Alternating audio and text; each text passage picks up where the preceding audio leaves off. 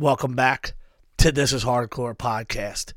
You just heard Terror, Can't Help But Hate. Little guest vocals from George Corpsegrinder Fisher of Cannibal Corpse. Now, this is coming on the new record, Pain into Power, which drops May 6th. And this record's, this is the opening track.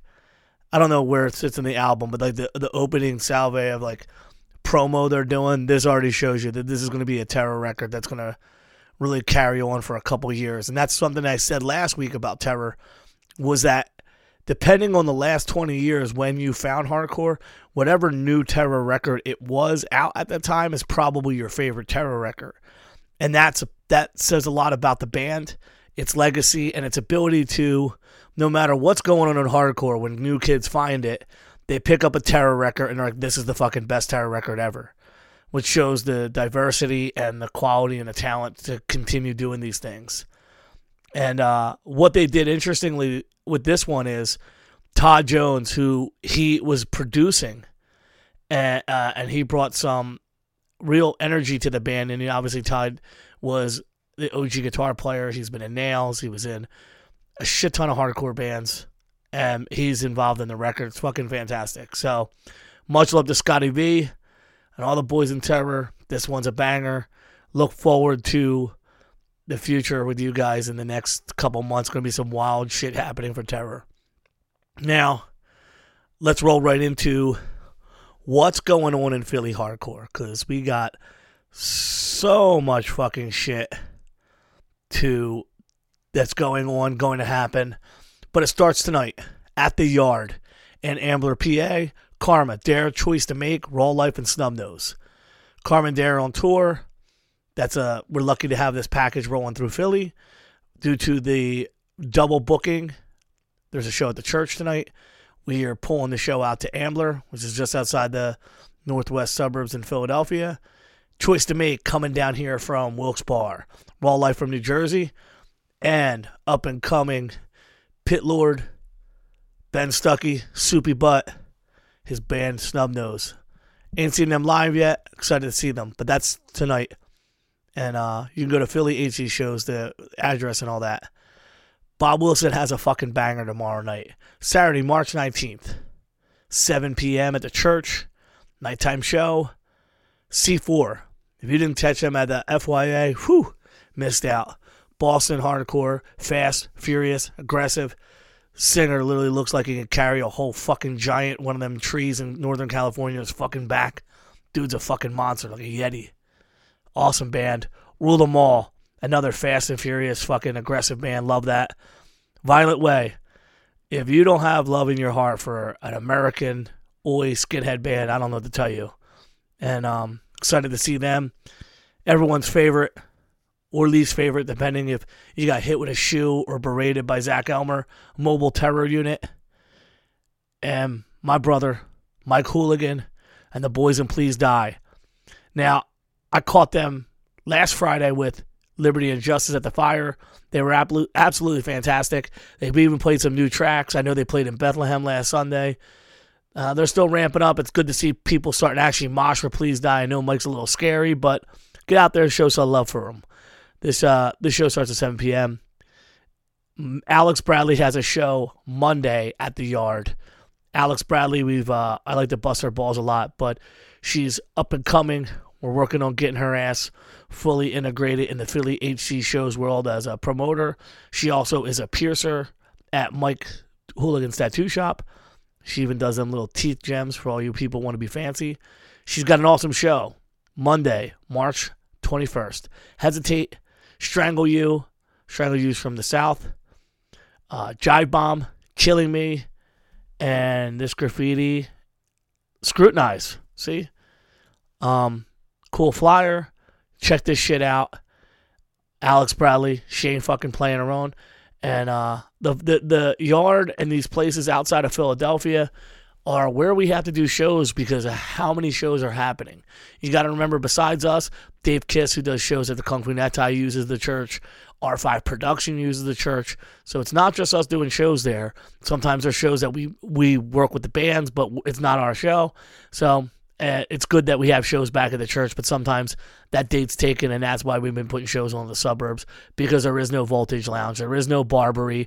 The Fire told us specifically in an email that 21 plus shows is what they want to do, because when the all ages crowd happens, they sit on the neighbor's steps and they defecate. So if you're under 21, you're prone to shitting on steps if you're outside the Fire. And because of that, we don't have the Fire right now. I'm going to try to work that out.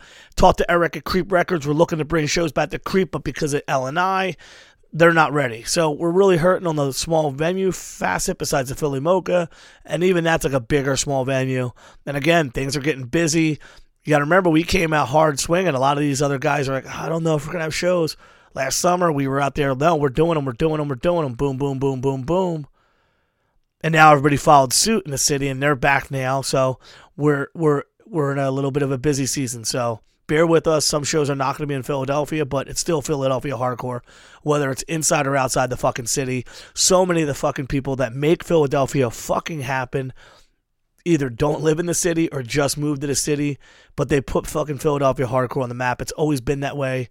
And I'm just happy that people want to play here. So support our fucking shit. PhillyHCShows.com for all the info, or Philly HC Shows on Instagram and Twitter. And if you're in that dial-up modem bullshit, you're still on Facebook, it's Philly Hardcore Shows on Facebook. So tonight, specifically, I have to make up for an interview which we've decided to postpone. It was all ready to go, but shit happens. So because I had big news, and because I said that the big news for This Is Hardcore will come to you first, here we are. Here's some big fucking news. Number one, we got the fucking dates. Boom! If you're not excited, I don't know what to fucking tell you. I could tell you specifically that when we came back to the Franklin Music Hall, formerly known as the Electric Factory, that we didn't know what was going to happen. We hadn't had a fest since 2019, and there has always been Brian Dilworth, who passed away, in the chain of command as the mentor, as like the big daddy to make sure shit happens for This Hardcore at the Factory. With his passing in March 2020, we lost that. And, you know, the Factory didn't start having shows till September 2021. So it was up in the air for a while. And no one knew if they were going to add new mandates, what the fuck was going to happen. So we were later to get started, but not that much later, like weeks, not months. And when it finally came down to it, we were looking at dates. There was a tour that would be absolutely fucking perfect for Philadelphia and for Philly hardcore shows and for This Is Hardcore. And I said I would do anything, including moving our weekend around, to accommodate and have that tour on the fest as the return to This Is Hardcore. So Friday, Saturday, and Sunday is a 3-day This Is Hardcore, though we're going to have a pre-show like we always did. So the dates are I keep saying Saturday. The dates are July 7th, which is a Thursday. That'll be some pre-show. Friday, July 8th will be at Underground Arts. And then 9 and 10 will be at Franklin Music Hall, formerly known as The Factory. So the weekend of July 8, 9, 10. For you hardcore motherfuckers that want to hit the pre-show, we'll definitely have something 7. I know we're going to have some after shows. And if there was a time where we had the flexibility, and, you know, I love thinking about, let's not get locked into something if we have the flexibility. Because for every previous year, we've made slight variations depending on Electric Factory's calendar or occasionally what was going on with Starlight, but it always moved a week. And then initially, again, I said in a previous podcast that when we made a MySpace bulletin in 2008, we said, what would you like to see changed? And they said, can you make This Is Hardcore the weekend before college starts. I didn't know college started in the middle of fucking August, so we moved it up, and that's when we really started selling out venues. So we've wavered from as late as mid-August, like the 14th, 15th, all the way up to the earliest we've ever done it was the 23rd of July. In this capacity, this one's the earliest we've ever done in a year. I know that Sound and Fury is going to be at the end of the month, July 29 and 30, so it also gives us a split of difference for people who would both like to play and would like to be there. Traditionally, we both started in 2006, and there were bands that would tour one to the other. They were at the end of July, and we were in the middle, so it was a good way to tour. And then when Sound and Fury stopped for a couple years, we just placed it in the end of July because the calendar at the Electric Factory would have stuff in August, and it made it easier to accommodate us if we were in the late July. So at least this year, we are Saturday. I keep fucking saying Saturday. What a chooch. We are July 8 through 10. July. Can't fucking wait. It's exciting to say that. It's exciting to say this is 100%. I got my balls broke by so many people. Hey, when's this happening?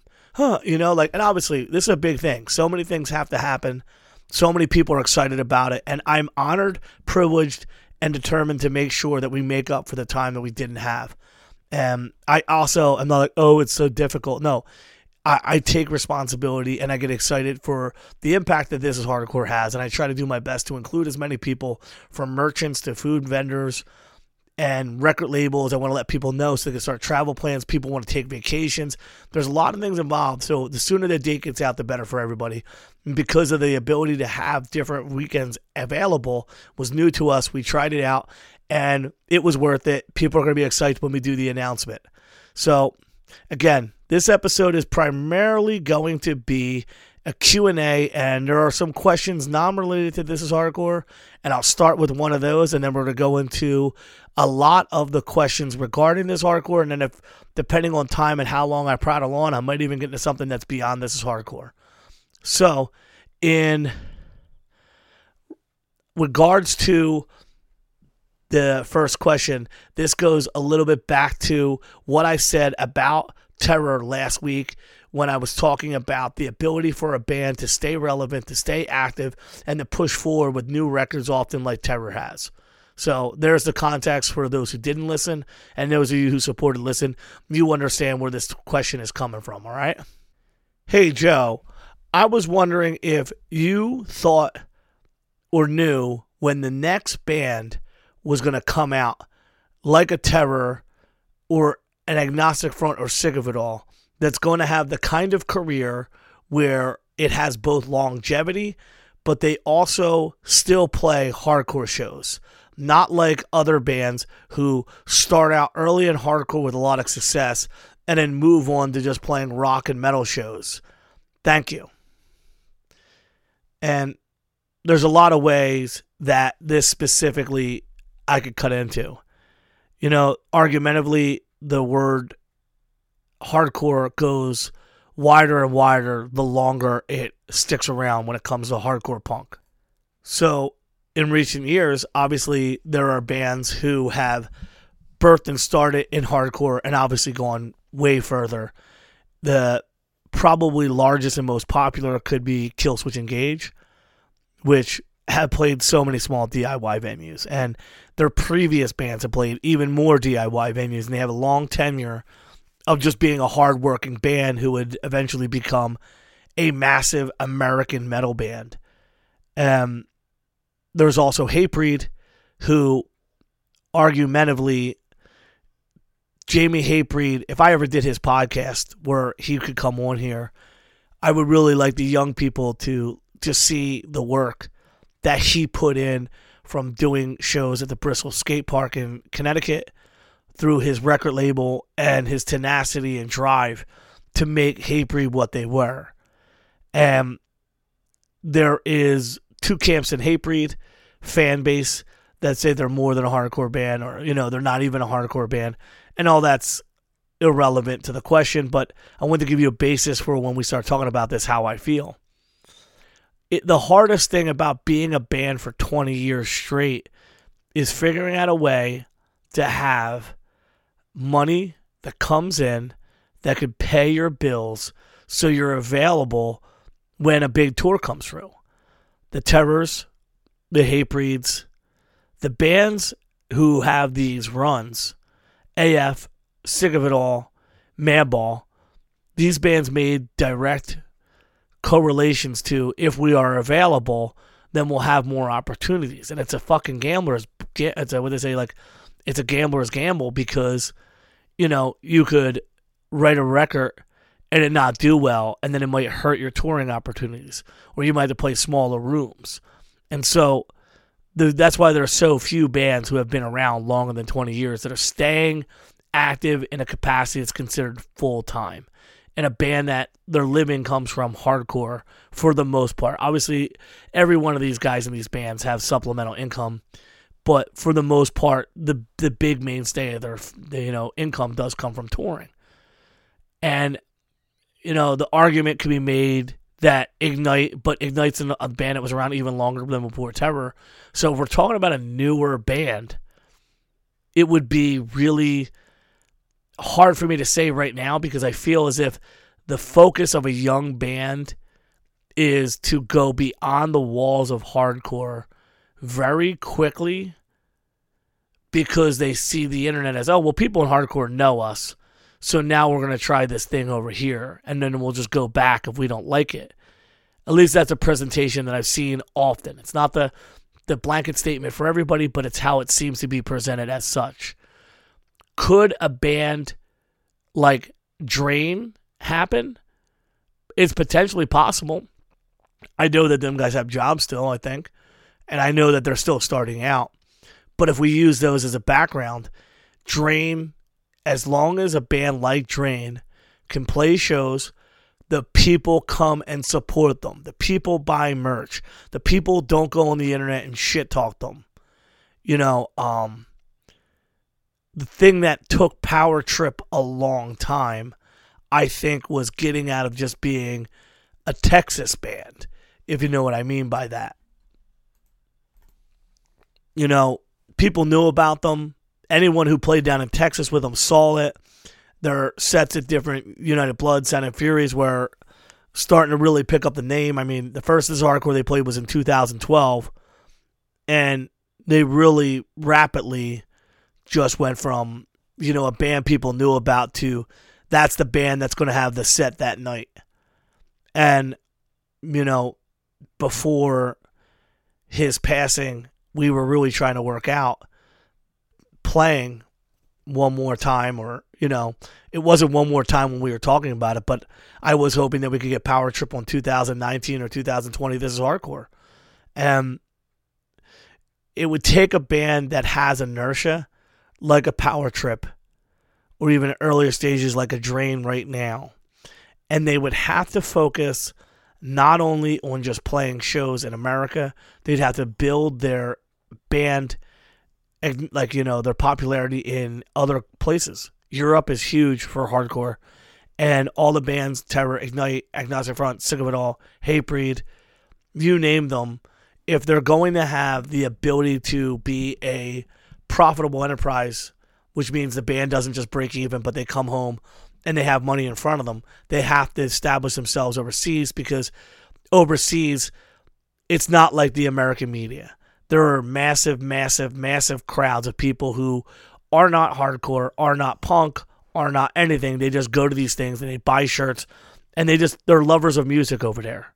And so it's easier for bands to get bigger guarantees, because a hardcore band here who could barely sell 200 persons in their hometown could easily play their own 500-person room for 25 fucking days in Europe.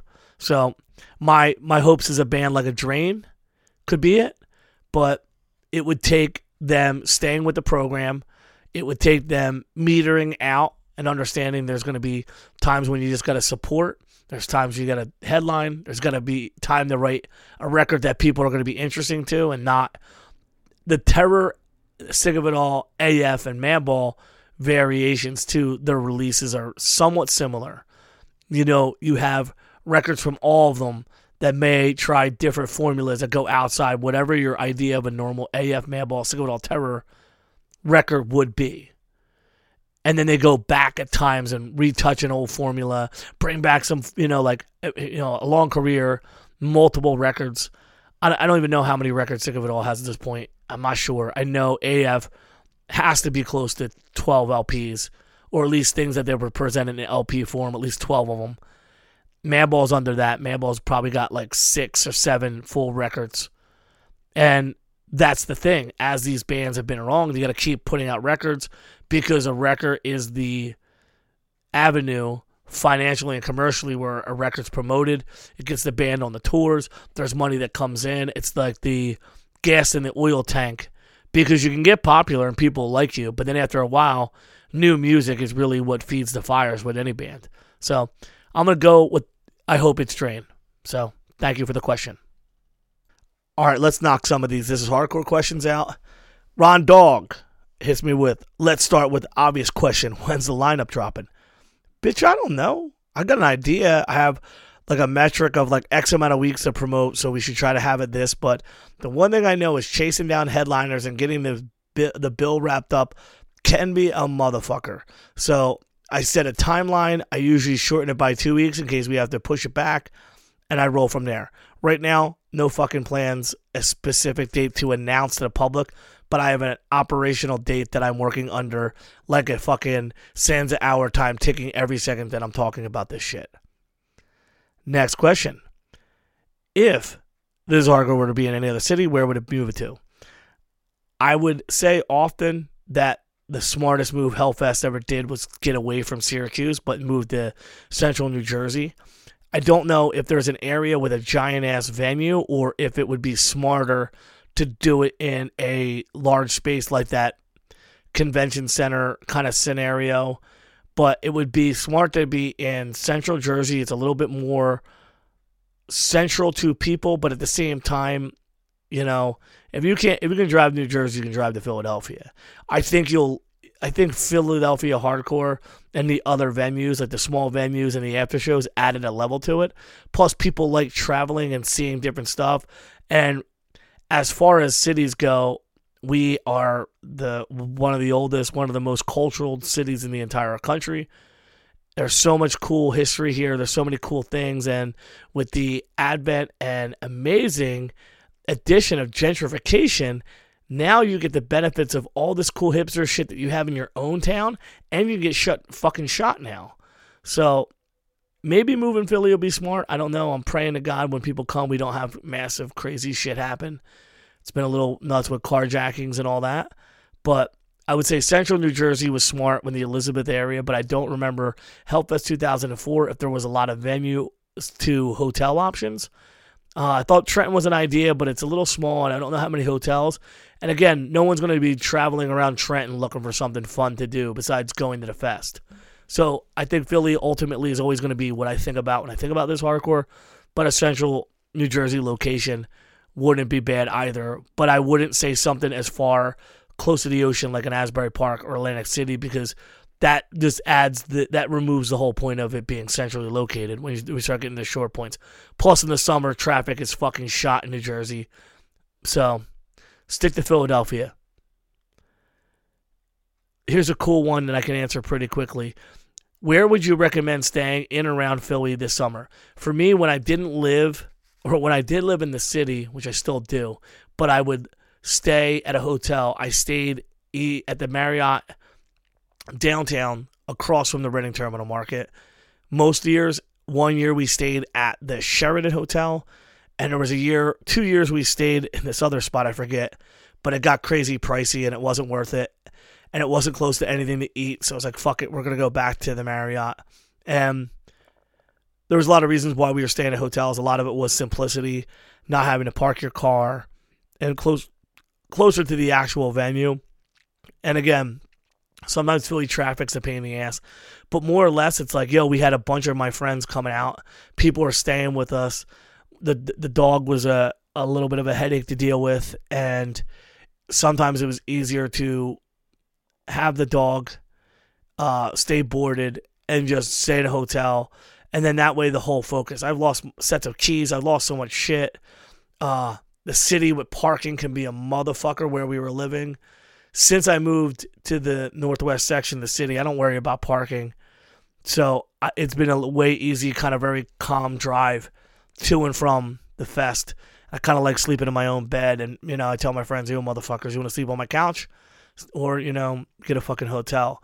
But I would suggest to go to Priceline, put in convention center area, and they usually have those like deals where they give you a reduced rate, and a lot of those hotels in that area are really fantastic. The convention center area, and it's right by Reading Terminal Market, which I tell every person who comes to this hardcore: if you don't go to Reading Terminal Market one day, you're fucking crazy. And yes, they do have vegan options.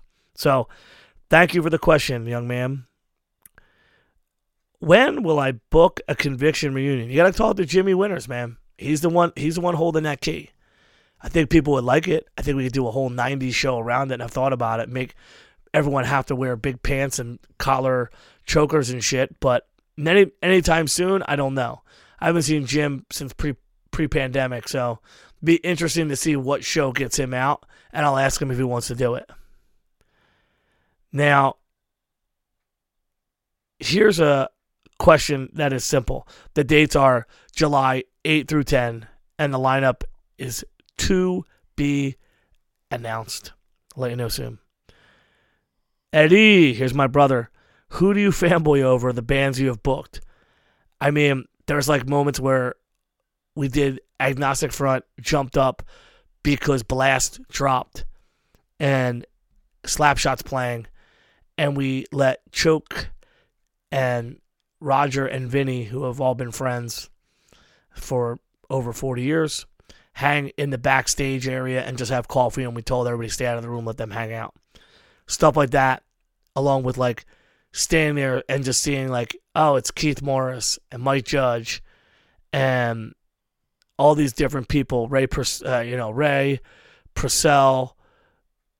Civ, like the hangouts, and in lieu of being a cock and like showing up like, hey, let me get in this picture with you guys. The cool backstage thing, it's a hallway, like a T-shaped hallway, and there's like 2 or 3 backstage rooms. It's not really that like great, but it's seeing these people whose music literally like, and I see people take pictures of all the time. Like there's one with like Jimmy Murphy's Law, Civ, blah, blah, blah. It's like the New York hardcore, Mount Rushmore.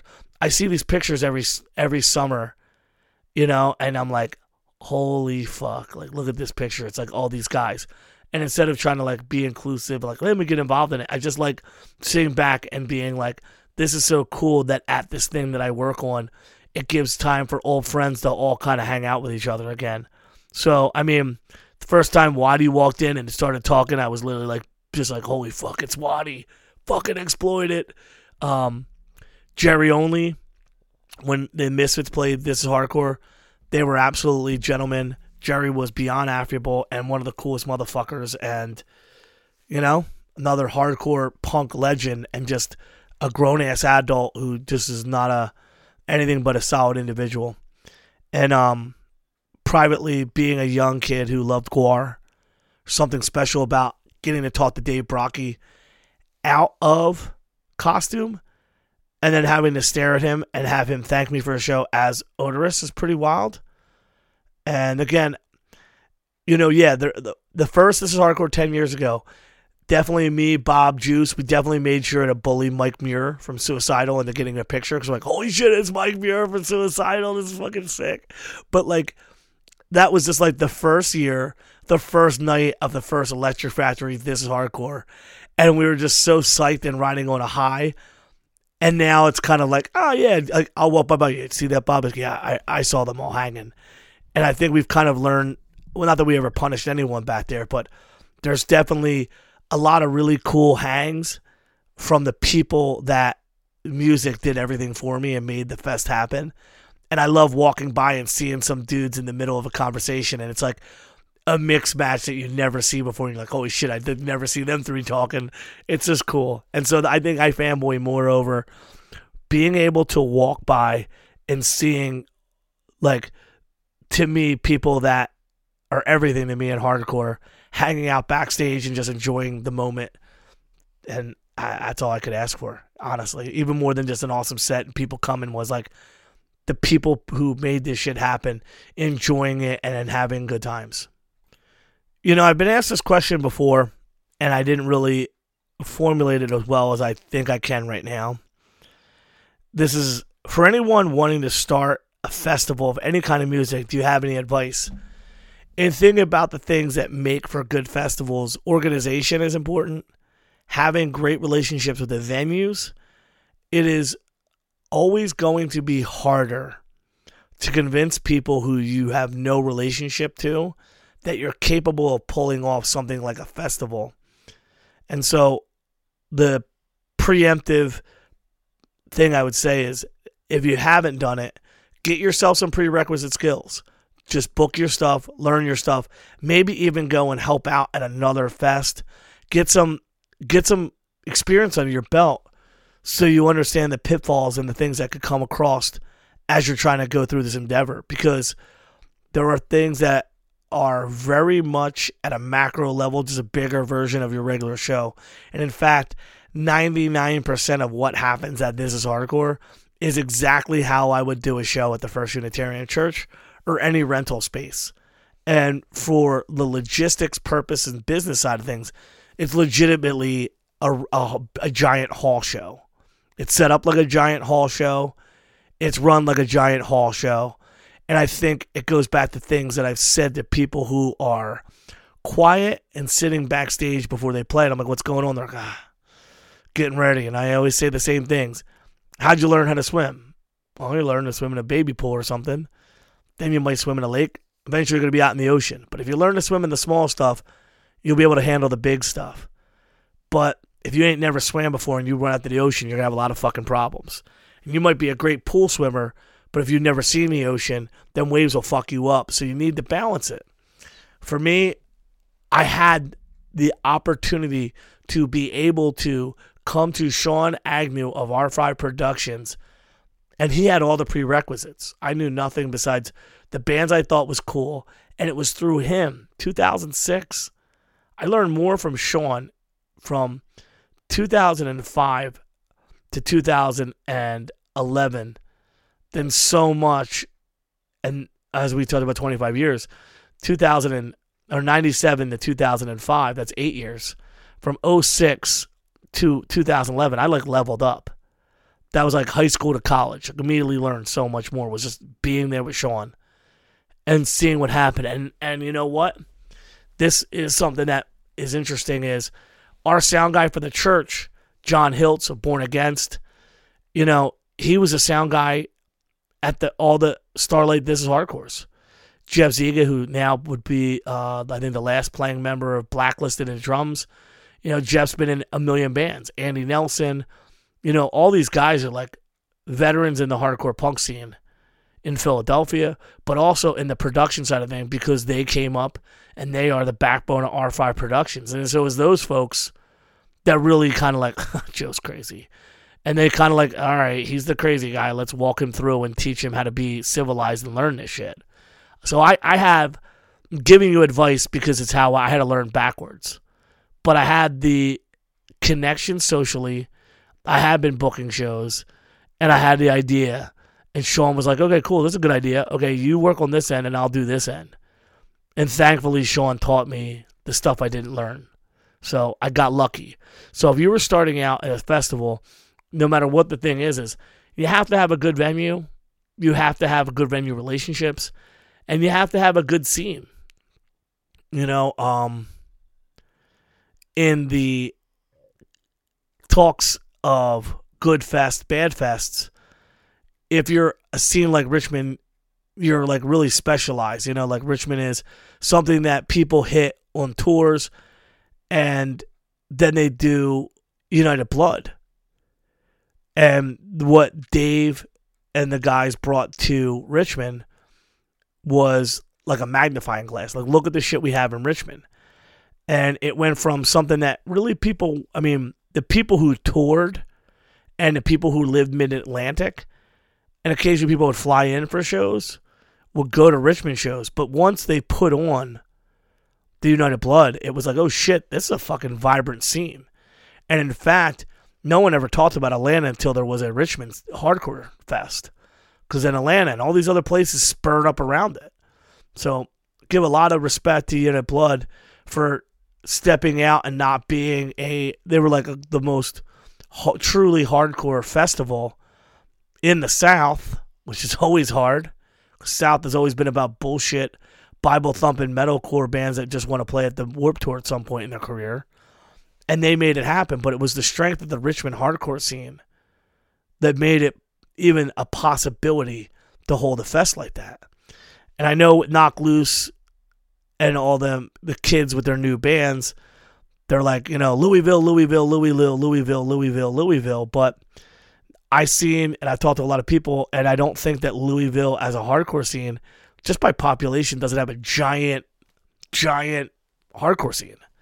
Got a couple bands, it's a smaller town, but because of the presence of LDB, now with the production skills and the thoughts of Colin Feeney to bring these bands and having the connection to do so, they could build it. But a scene like a Chicago, they had everything. They had bands, they had a venue, everyone had to play Chicago. And that's why for years when we had Shane Merrill, who's on the show, that's why it was an easy duh. Of course, people are going to travel out to go and play Arlington Heights just outside of Chicago, this hall, because the shows were packed, the bills were stacked, and people would travel. It was a very solid idea to go there. And that, I think that's important to say because I know Shane's working on a Rumble for this summer as well.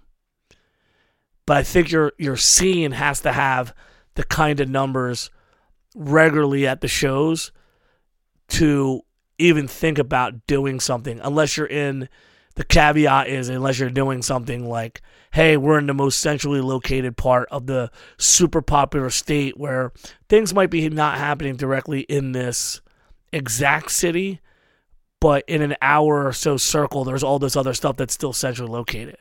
You can't just put something in the middle of something unless it's like a fucking weirdo Burning Man or something. It's like why Sound of Fury works. Well, there was the precursor to it with the fest called Sync with Cali.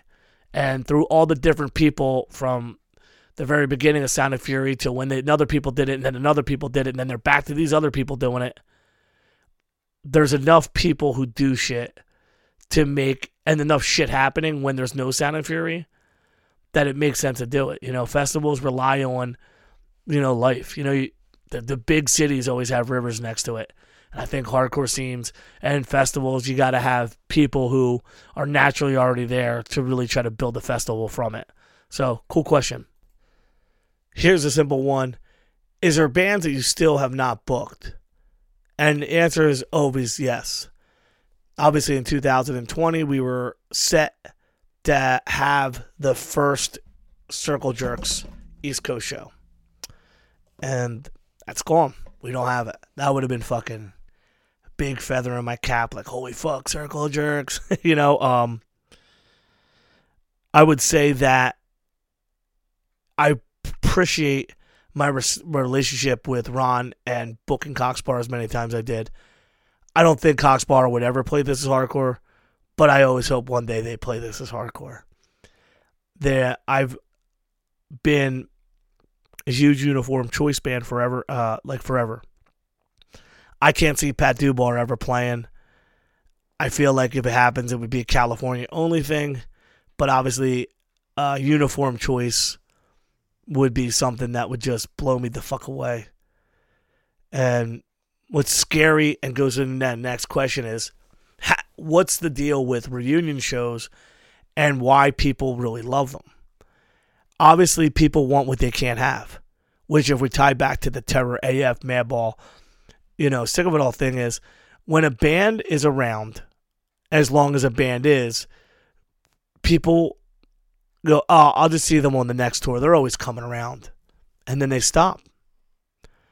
So the band who stops is more popular. When Have Heart broke up, they were popular, but they weren't like selling 1,000 tickets at a show or something.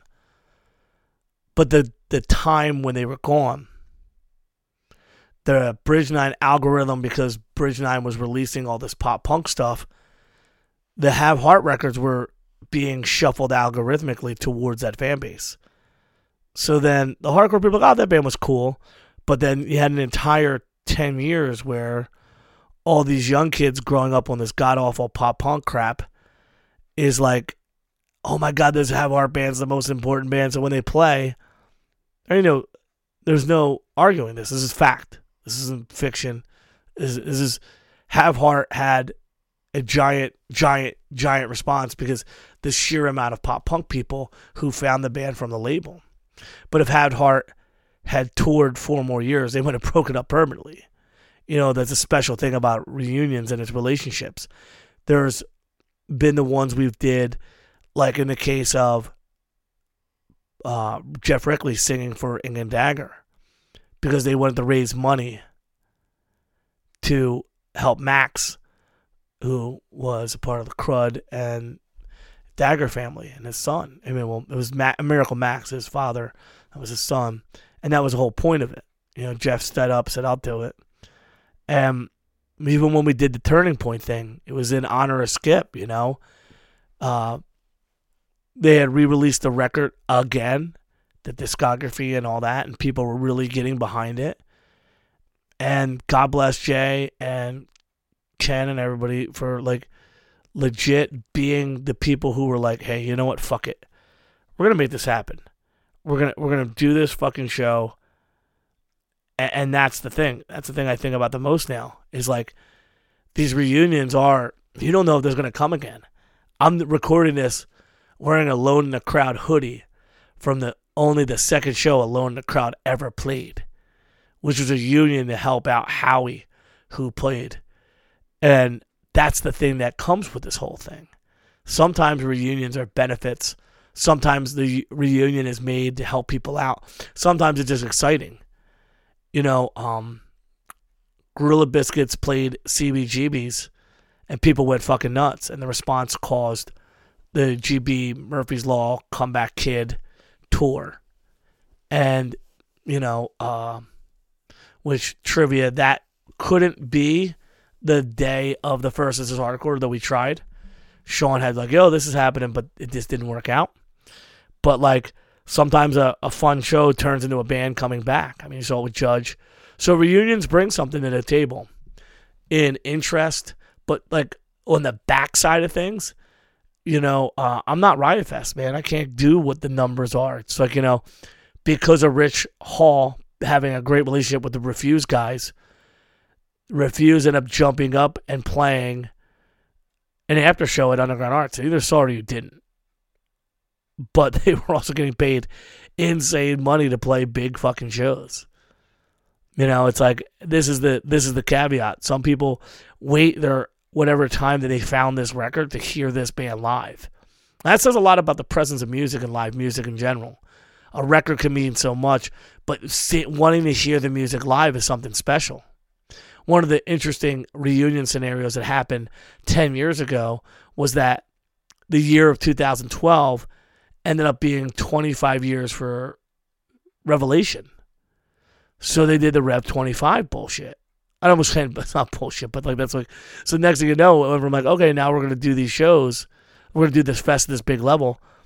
And in 1 year, all these band did reunions at that thing. And I was like, oh, fuck, Jesus Christ. In the last 10 years, reunion has been the major focus for so many fucking festivals. And it was boom, boom, boom, boom, boom, boom, boom, boom, boom, boom, boom, boom, boom, reunion. And I'm guilty of that because, it's not my fault you dickheads don't want to just see agnostic front. I don't know why negative approach. And mind you, I'm not a 55-year-old man. I'm fucking 41. I'll be 42 in July. But if we celebrated our heroes in their present day, if we made sure as they're making their journey to be something, early on in This Is Hardcore, Terror was good enough to headline. But now we kind of spoiled the world and they're like, why don't you resurrect, blah, blah, blah. It's just not good enough for this festival world, which is a shame. I think we always should be celebrating the bands at the pinnacle, the bands riding it. That Madball Set It Off set, if you saw it, whew, that was fucking wild. That was fucking something. And that's the thing. Everybody has this moment where the obvious answer, the obvious situation is one thing, but you start looking and someone, guessing yourself. I just did like bobbling. It's exactly what happens. Oh fuck! I know this band's big enough they could do it. We've gotten lucky. We got lucky that Converge could handle the fucking weight and killed it. Got lucky that we had the Modern Life thing, Modern Life is War, which was like a reunion. We've had a good balance over the years of This Is Hardcore lineups. But nevertheless, reunions are a part of the festival world. Beyond This Is Hardcore, beyond all this. It's just the nature of like, what can they get people excited to talk about? Because bands tour a lot. People get tired, so that's how that works. And that's why reunions are a thing. Do I chase reunions exclusively? Fuck no. But you start getting these bands, and then I kind of paint myself into a corner by having a lot of reunions. Like, oh, who's the band? Who's the guy you got this year? And it's like, bitch, why can't I just have a fucking band that's killing it right now? There's a lot of fucking weight on my shoulders. And there is only so many fucking bands. So that's my feelings on the reunion thing. And I hope that makes sense and I didn't get lost in a tangent on that. So thank you for that one. Here's a cool question from my brother. If you have not gotten your hair cut at Lucky's Barbershop, you're fucking up. Lucky should come down here every year from lovely New England. They give beautiful haircuts. What are some of the goals for 2022 This Is Hardcore that may differ from past fests? The ultimate goal will always be to compress both what can bring the most amount of people to the fest so we have the most amount of fun, and what can I do to make sure the people that come have everything that they need. And because I work with the Electric Factory, I have the benefit of Jerry Market, who is probably one of the best production managers in the country. That's not even a bullshit thing. Like, the motherfucker does insane concerts. He does insane setups of sound systems and light systems. And he's the one smart enough from many years of experience. Like, he's the one who made sure that they rent ATM machines so people have the ability to get cash. Like, there's like little things like I wouldn't have thought of because he's already has to. And he's already done it. I'm lucky with that. And so for me, obviously I think all the tents that were outside are fucking dead, gone, destroyed over the years. So I'm looking into what could we do to make sure that due to the weather, due to the nature of the fest and the time it comes, that we have some overhead cover. I want to revamp how the merch area is organized. Sometimes we have not had the best time where the tables show up and then the tents aren't there on the same time. Like, we don't have it because we're subject to change based upon the delivery times of when we can start the setup process. And,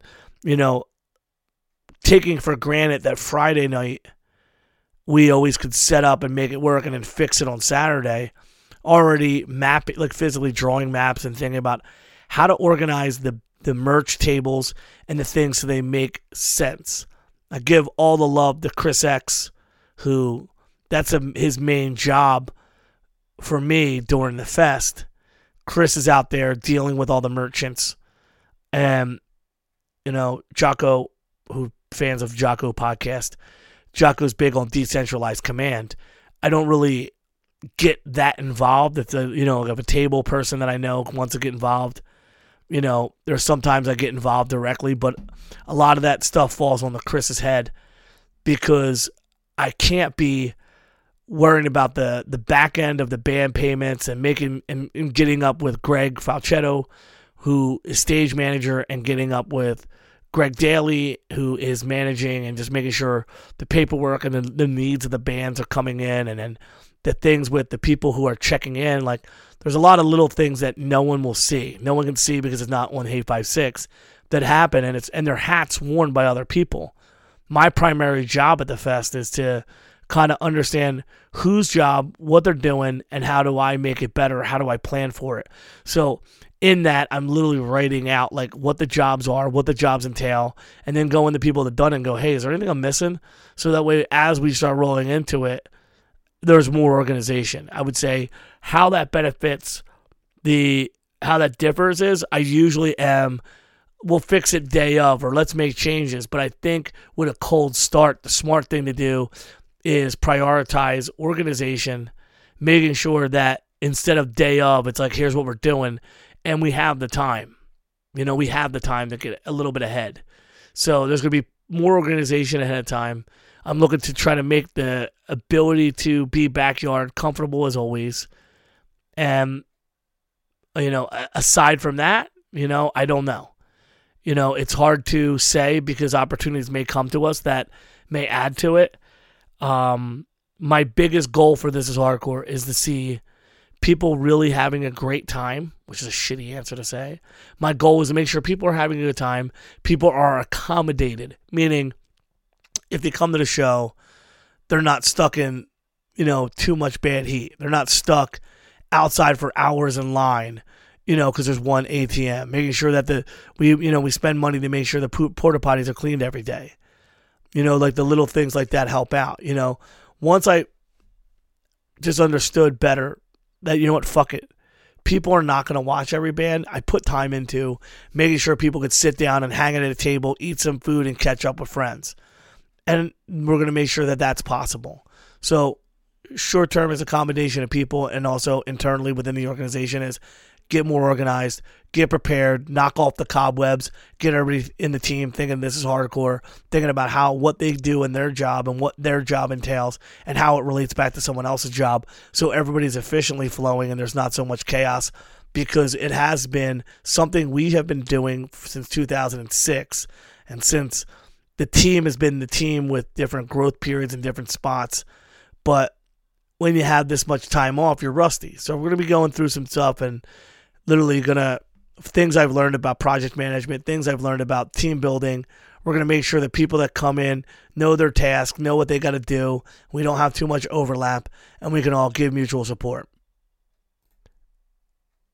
Here's a couple fun ones real quick. Short, guys.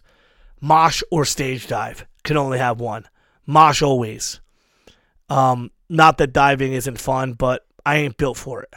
Physically, I'm fucking tall, lanky.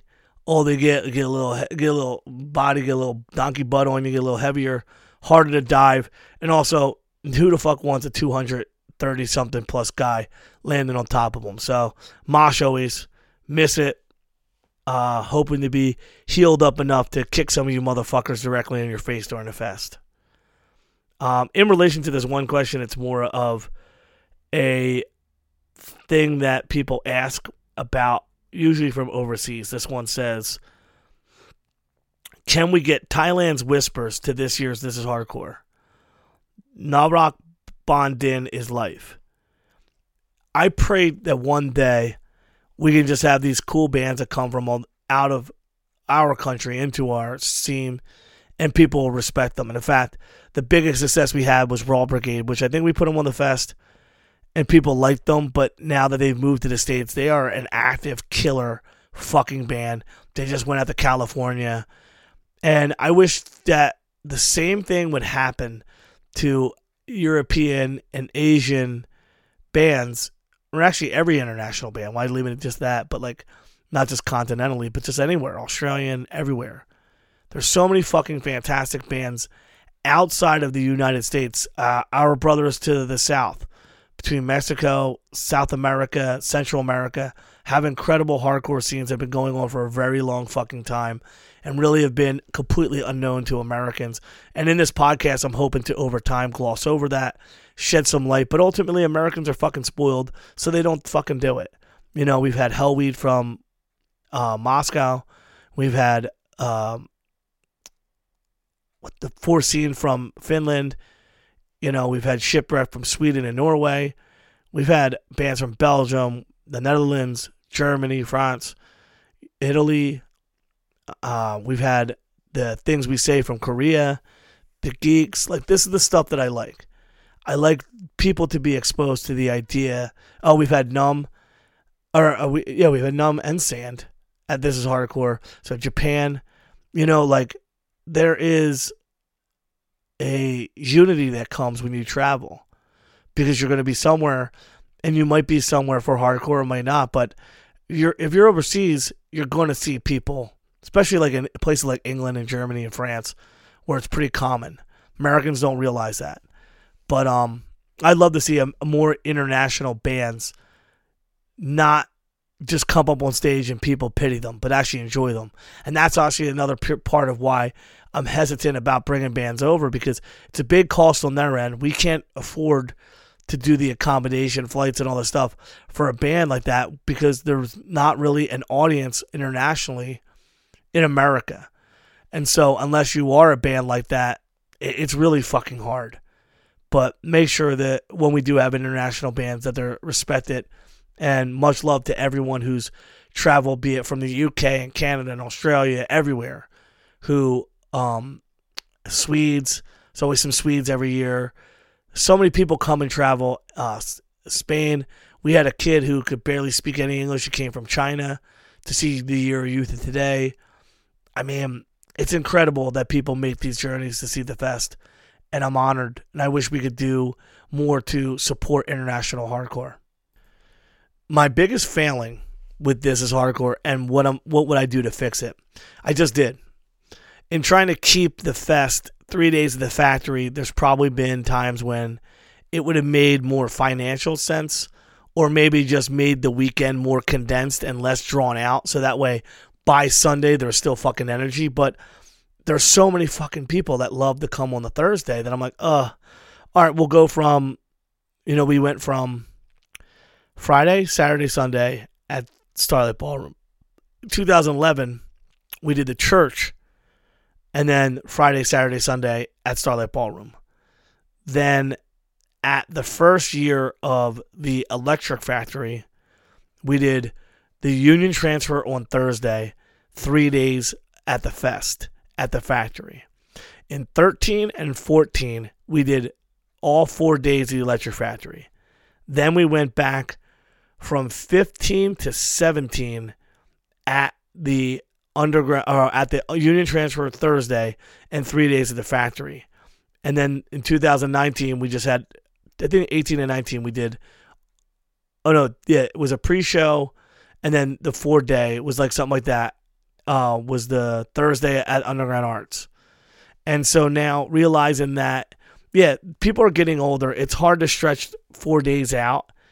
And I want to give people as much bang for their buck. And so it's easier at this capacity to have Friday at Underground Arts, Saturday and Sunday at the Electric Factory, which is known as Franklin Music Hall.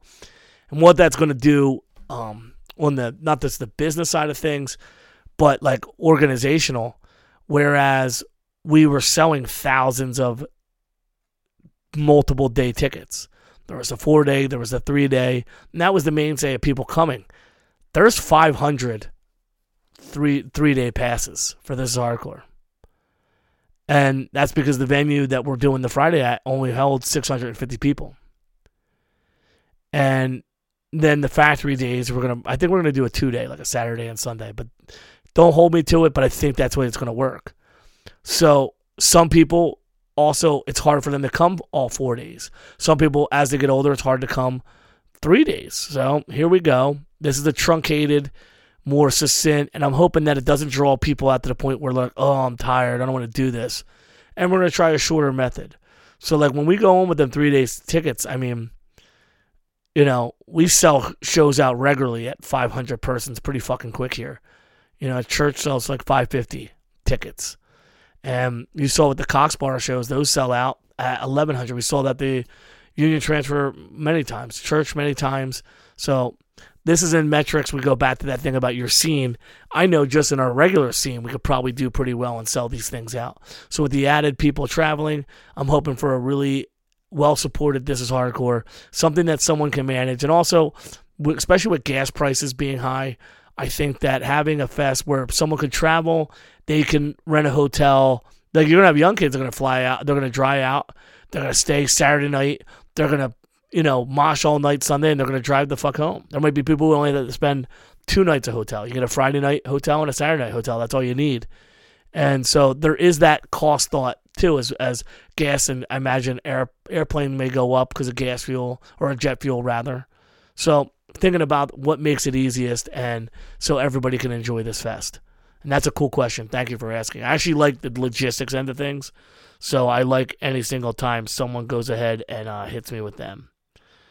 Now we're gonna get into some fun ones. What's my top 5 favorite current hardcore bands?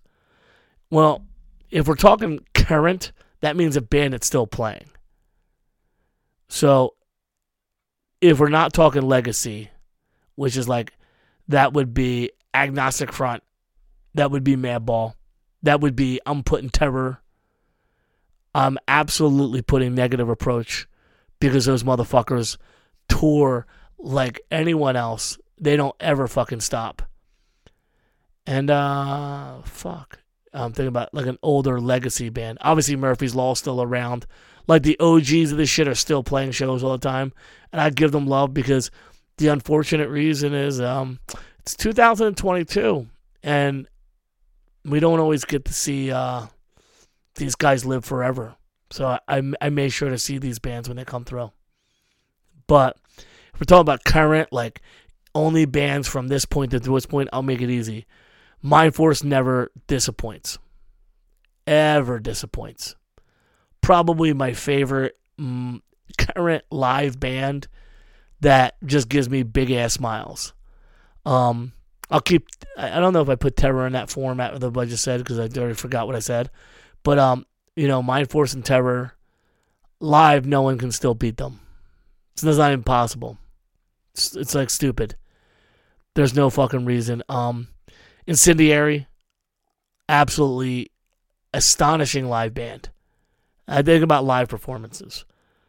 My brothers in Wisdom in Chains, who have been around a long time now, but dude, give them their respect. All them records, all them years, seeing them at the Winter Jam, Keystone Hardcore Jam, seeing all the young kids that are now, the ACs, the Jill Dieblers, the Bob Wilsons, seeing all them, and remember when they were young, finding hardcore and Wisdom was coming up, and watching them sitting back away from the front of the pit and still saying all the words really touched me. It reminded me how much that Wisdom has affected this entire scene. So I would say those guys as well. It's probably my favorite of the bands that when I get excited when this band's playing, So thank you for that question. All right, we're going to get into some just questions that are cool that come in to knock out the rest of this Q&A.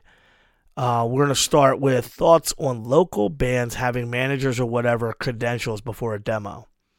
Hey, man, I'm against all that shit. That's all there is to it. I'm against predatorial managerial ideas like, I'm going to help blow this band up. I think organic growth will always exceed any kind of, manufactured, wheeling and dealing behind the ground. And I'll probably get shit for this one, but that's why I never fucked with the Ghost Inside. Thought they were a fucking joke from the rip, and people are like, oh, they're fucking hardcore. It's like, no, they don't have anywhere else to play yet, bitch. So they're going to play some hardcore shows, and then when they get bigger, they won't have to. And that's all I got to say about that. And if that ruffles your feather, fuck you. And I don't care. They're a band that people who probably listen to hardcore I guess. I seen them a handful of times because they were on bills with friends of mine. I'm like, why is this band playing here? Oh, yeah, they're waiting to get big, so they never have to anymore. And that's usually why I don't like the idea of managers, is that they're trying to manage them band by building a obvious lack of interest because they're brand fucking new with no demo. We're going to build them up at the ground level, and then we're going to blow them up so become this giant commercial enterprise. I don't know, man. Some bands that drop a demo and it's fucking fire. Or I know that Warfare thing is more of a project.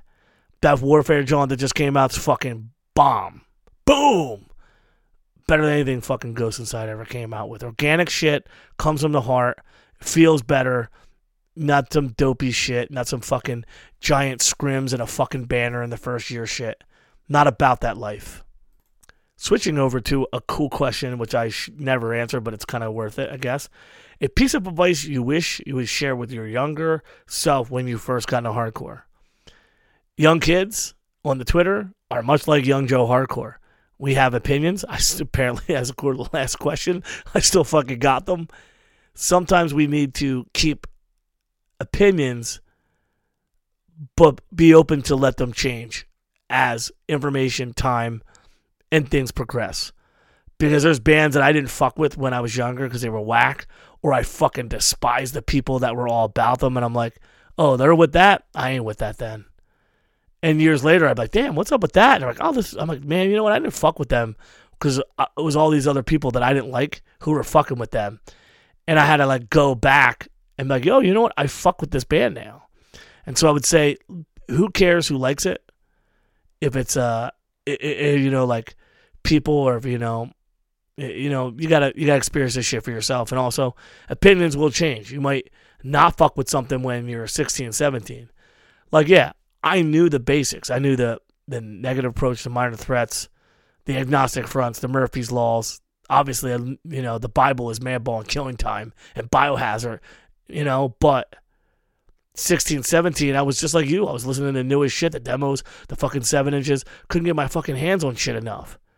But I still gave respect to that OG shit. The other thing I'd say is, you know, don't wait till you're 40 to learn, because I probably would have started a entire thing sooner, like whether it's a zine or something, with some of these older guys who are now passed away, who were part of this amazing proto generation, the first generation, and I'm still obsessed with reading about it. I just bought this cool ass thing, which I should pop.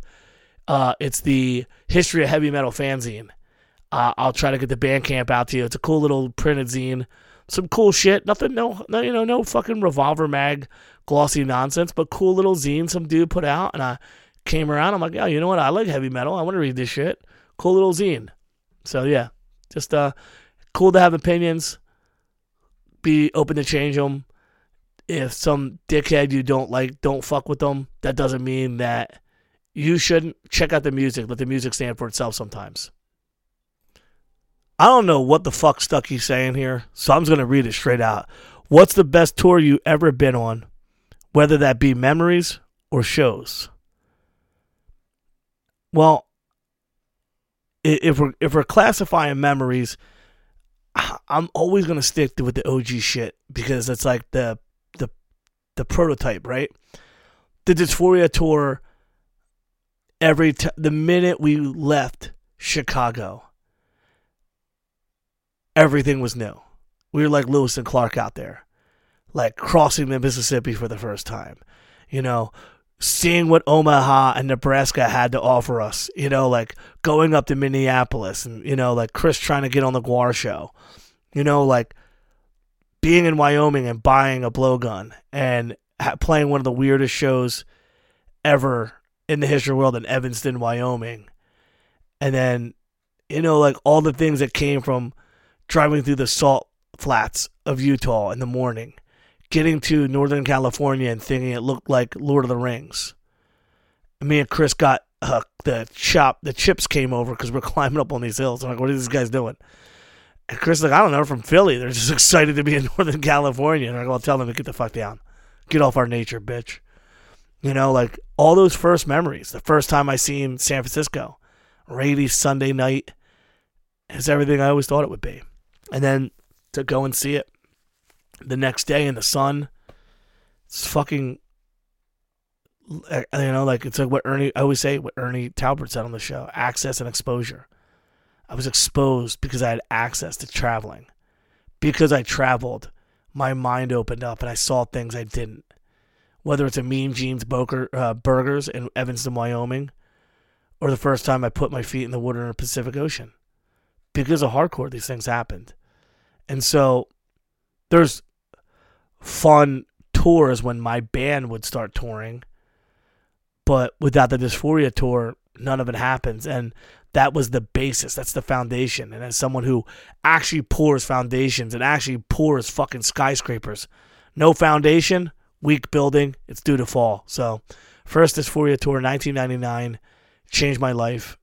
put me on the path. Nothing that happens, not this podcast, not, who knows what the fuck happens in my life. Chris Spear, the guys in Dysphoria, took me and Mike Brown out of Philadelphia plenty of times, Boston, Virginia, places all over Pennsylvania, New York, Maryland, Chicago. But taking us out past that showed us the rest of the world and kind of gave us the key. Like, now you know how to do it. Now you guys can do it on your own. And without that, so much of what I've done, so much of how my life changes, all doesn't happen. So that one. I really hate questions like this, so the best way to answer this so it doesn't come up again is the sum total of the stuff that I do in hardcore is in service of goals such as, like, I want to book this show, or I want to see shows continue to happen, or hey, if I do this band we get to play some shows, or hey, someone's needs a benefit show so we're going to play. Everything that I do in one way or another is in relationship to some form of quid pro quo. Either I want to do something or something can happen. I've never been like, oh, we're not getting paid enough money, unless it's like it's not even fiscally possible for us to make the travel and we don't have the extra money. And I think that that's the smartest basis to go off of. The question is, how much does it take to get Shattered Realm to play? And I'm not going to say the town. So, as a general rule is the current lineup of Shattered Realm, we play shows when we want. We play shows that are fun.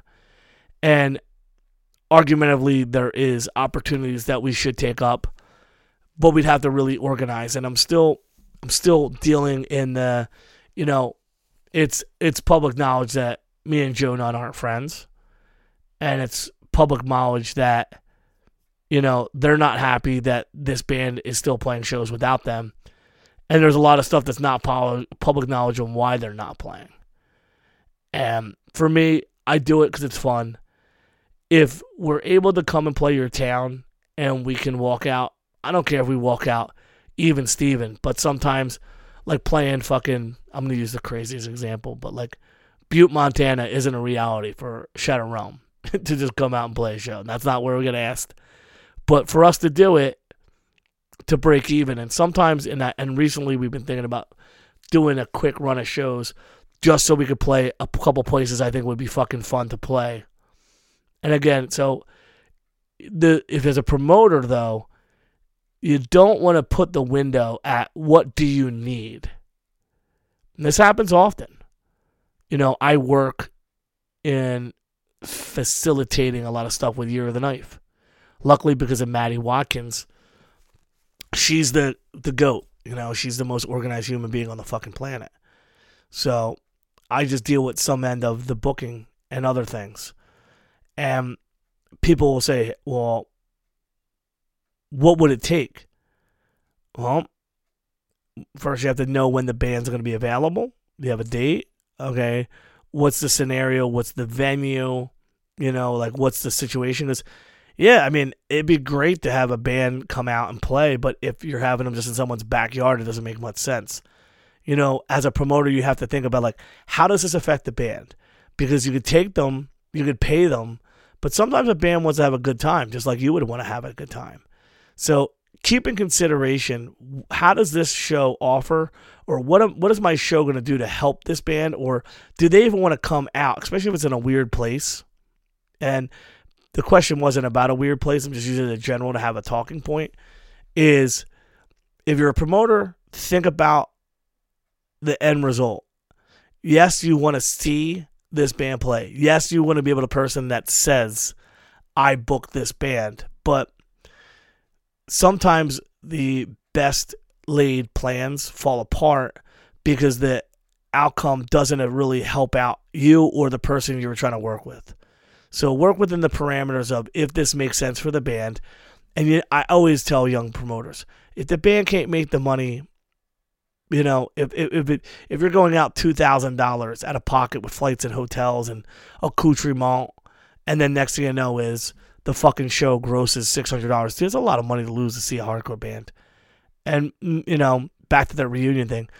At some point they'll play. If not, don't lose that much money just to see a one band play your town. Tony fucking O. I'm going off the clip here. I'm not even pre-thinking this one. What your ideal 6-band show only with bands that have released in the last 3 years? Yeah, bitch, I did that. You remember it? LOL. We had that fucking insane, incendiary, Mind Force, Never Ending Game, Year of the Knife, Fuming Mouth, and I'm going to fuck up the opener. I know it. Oh, Carried by Six. Like, this is some shit. That was the last time. So, and then we just did one. We just did one in Year of the Knife. Year of the Knife. We had Year of the Knife and Mind Force. You have Queensway. You got Age of Apocalypse. And then you had Lumpy's new band, which name I totally forgotten. Since I'm going off the clip, I'm not going to edit it in just to sound cool. And your dumbass band Roll Life open. And that shit was fucking bananas. So, depending on the given time, any kind of combination of Incendiary Mind Force is a fucking bomb. I mean, you see fucking Monday Night with Drain and Pain of Truth. There's some bombs out there. And, honestly, the hardest thing is picking out who would play last. If we're talking about bands who have materials in the next 3 years or the last 3 years, whew. I mean, now you're getting jammed up because I got Terror. Don't get me stuck with Terror, because Terror is always on the motherfucking bill. I think Terror should always be on every bill. Yeah, I would go with like a Terror. I would go with like a Terror, Incendiary, Mind Force. See, but I like throwing the old guys in there too, so I'm jammed up. I'm already jamming up. I gotta stop. Fuck yeah, here it is. I would do Terror, Incendiary, Mind Force, Queensway, Age of Apocalypse. What's that for? Terror, Mind Force, or Terror, Incendiary, Mind Force, Age of Apocalypse. Probably have to throw Pain of Truth on there. We're just talking about bands, not the lineup. And I'll just throw my young boys in Year of the Knife on there just to throw on, just for extra fire. But some kind of combo like that. Again, this one was off the top of the head and something fun. But yeah, that was cool. I like that. I do a lot of that, but and I'm organizing it in my head, and recording is not up for me right now. So you get a little off the head. Cody, bands that you want to book on your perfect This Is Hardcore current, done, or reunion. The hardest thing is that the bands that I love I'll never do. We could talk with reunions like Uniform Choice. Would love to see Texas Is the Reason. That's the selfish reason I'd love to see it. I think that the cool thing about This Is Hardcore is the kids of today mixed with the old bands of yesterday is one of the coolest things to do. But I miss my friends in Blacklisted. I miss that wild ass George getting barefooted, jumping around on fucking stage.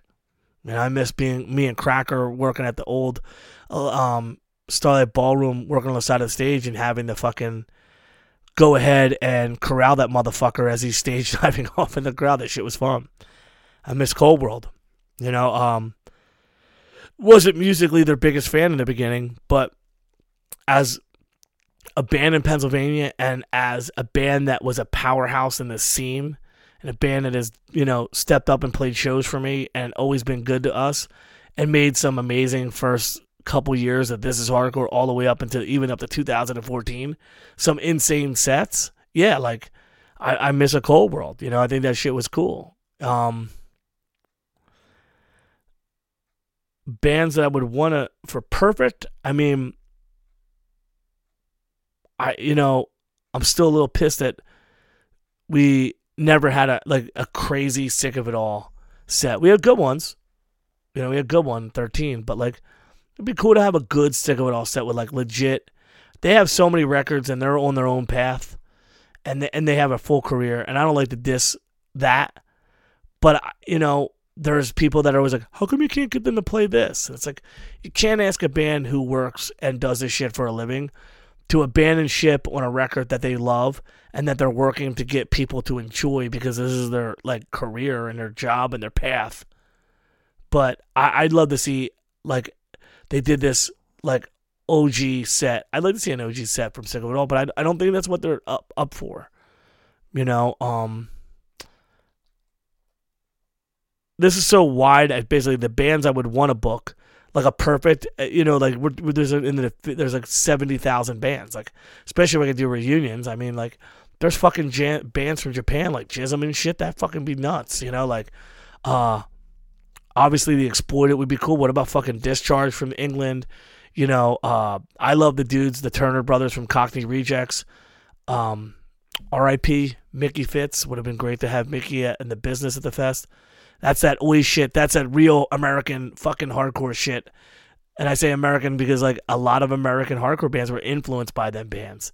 And you motherfuckers should be checking it out instead of copying and going, you know, oh, what's the Chisel about? Well, the Chisel's about these bands too, so check them motherfucking bands out. You're in the Violent Way, well, then you better check out fucking Cockney Rejects. You better check out Foreskins. You better check out motherfucking The Business and all this other shit.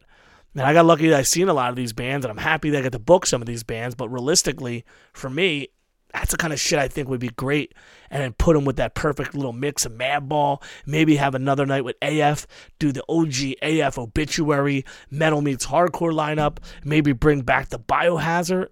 Woo! Get a little Biohazard cooking with some fucking Life of Agony. Doing the OG River Runs Red.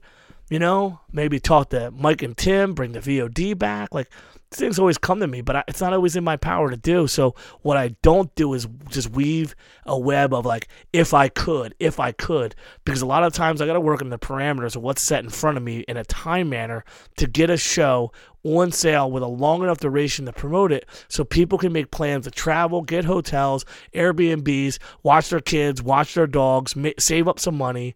There's all these parameters, but I mean, if you left me with all the time in the world to get all the bands I ever wanted, it would be a large collection and mix eclectically between old English skinhead and punk bands, definitely some metal bands that I personally saw cross over, or bills that I seen on flyers that I wish I could redo, you know, Circle Jerks. I mean, so many, Todd Youth, Rabies, passed, you know, Vinny Value, R.I.P., great guy. He's passed away. There really isn't anything left of Warzone unless you talk about Tommy Rat to even talk about. But, like, you know, the greatest for me would have been just do Warzone one time, you know, like, and that being said, yeah, like, I'd love to do the 25 to Lifes, the Bulldozers.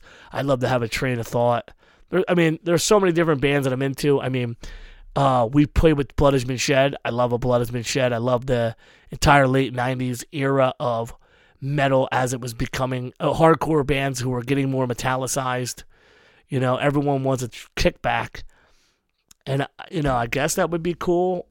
For me, I'd like to just see a bunch of my friends' bands that we play with, you know, like, I still love Diecast. I still love Unearth. Mad love to the Prayer for Cleansing guys, but also Face Down from Canada, Windsor. They were also on Tribunal. The guys from Undying were always awesome to us. I'd love to see Undying. So a lot of these bands, Bludgeon from North Carolina. Disciple known as a victim. My people from Erie and obviously in San Diego, them guys and them shows were fucking great. We would play with them guys. So many bands and it'd be impossible for me to make if I had a perfect choice. But those are some of the bands that come to mind that I wish I could do one day. I hate starting a thing with but I'm balancing. Did we talk too much already? Is this too much? It's like an hour and a half in. Is this something that you guys are still into? I don't know. So what I think I'm going to do is I'm going to stop here because I think I prattled on. I think we got some questions out of the way. What I'll leave you with is that This Is Hardcore is happening July 7 through 10. 7 because we're going to do a pre-show. The main body will be 8 through 10. There will be 3-day passes, but they're going to be fucking limited. We do not have a date they're going on sale. Traditionally, we went on sale the end of April, early May. Plan for that. The hope would be to have it all together as soon as possible. But Sometimes you got to put the cake in the oven, let it cook a little longer. So we're going to let the natural course of the rest of the billing happen. I've got something special that I built the entire we were starting the whole date on just so this fucking set happens. And there's going to be some curveballs in there because some of the things that we're working on include bands that are just on a tour, which means sometimes it's like, all right, well, they're like that band's plus one. Like, all right, we weren't really trying to have you here, but fuck it, you're in. You're with this guy, we'll bring you in. And they also fit within the hardcore category, so to speak, but I'm sure someone's going to have a question like, how come they're on there? And so, again, remember that there's less slots overall, so we're going to be a little bit more picky too. I'm going to try to make sure we get some of these young bands. I'm praying to God we start getting these extra newer bands, our first couple sets, just so that way they start off right. And obviously, culturally, one of the most important sets of every fucking This Is Hardcore is the first fucking set on Friday. And now we have to move it to the first set on Saturday. The first set on Friday was like the big deal, according to Bob Wilson. When I asked him when Mother Mercy wants to play, and I'm like, when do you want to play? He's like, I want to play first on Friday. I'm like, why? He's like, because everyone would sit on this long line down 9th Street. And they would all get in, so everybody who was waiting in line would see the first band on Friday. So traditionally, that was like the big set of the weekend. And I saw Raw Life get a little of that on that Year of the Knife return show, July 3rd last year. So hoping to pop some of these young bands up who are killing it. Hoping to bring back old favorites, old friends. And looking to make sure that everybody who comes together has the best time. And then we can go back to what we've been doing year after year.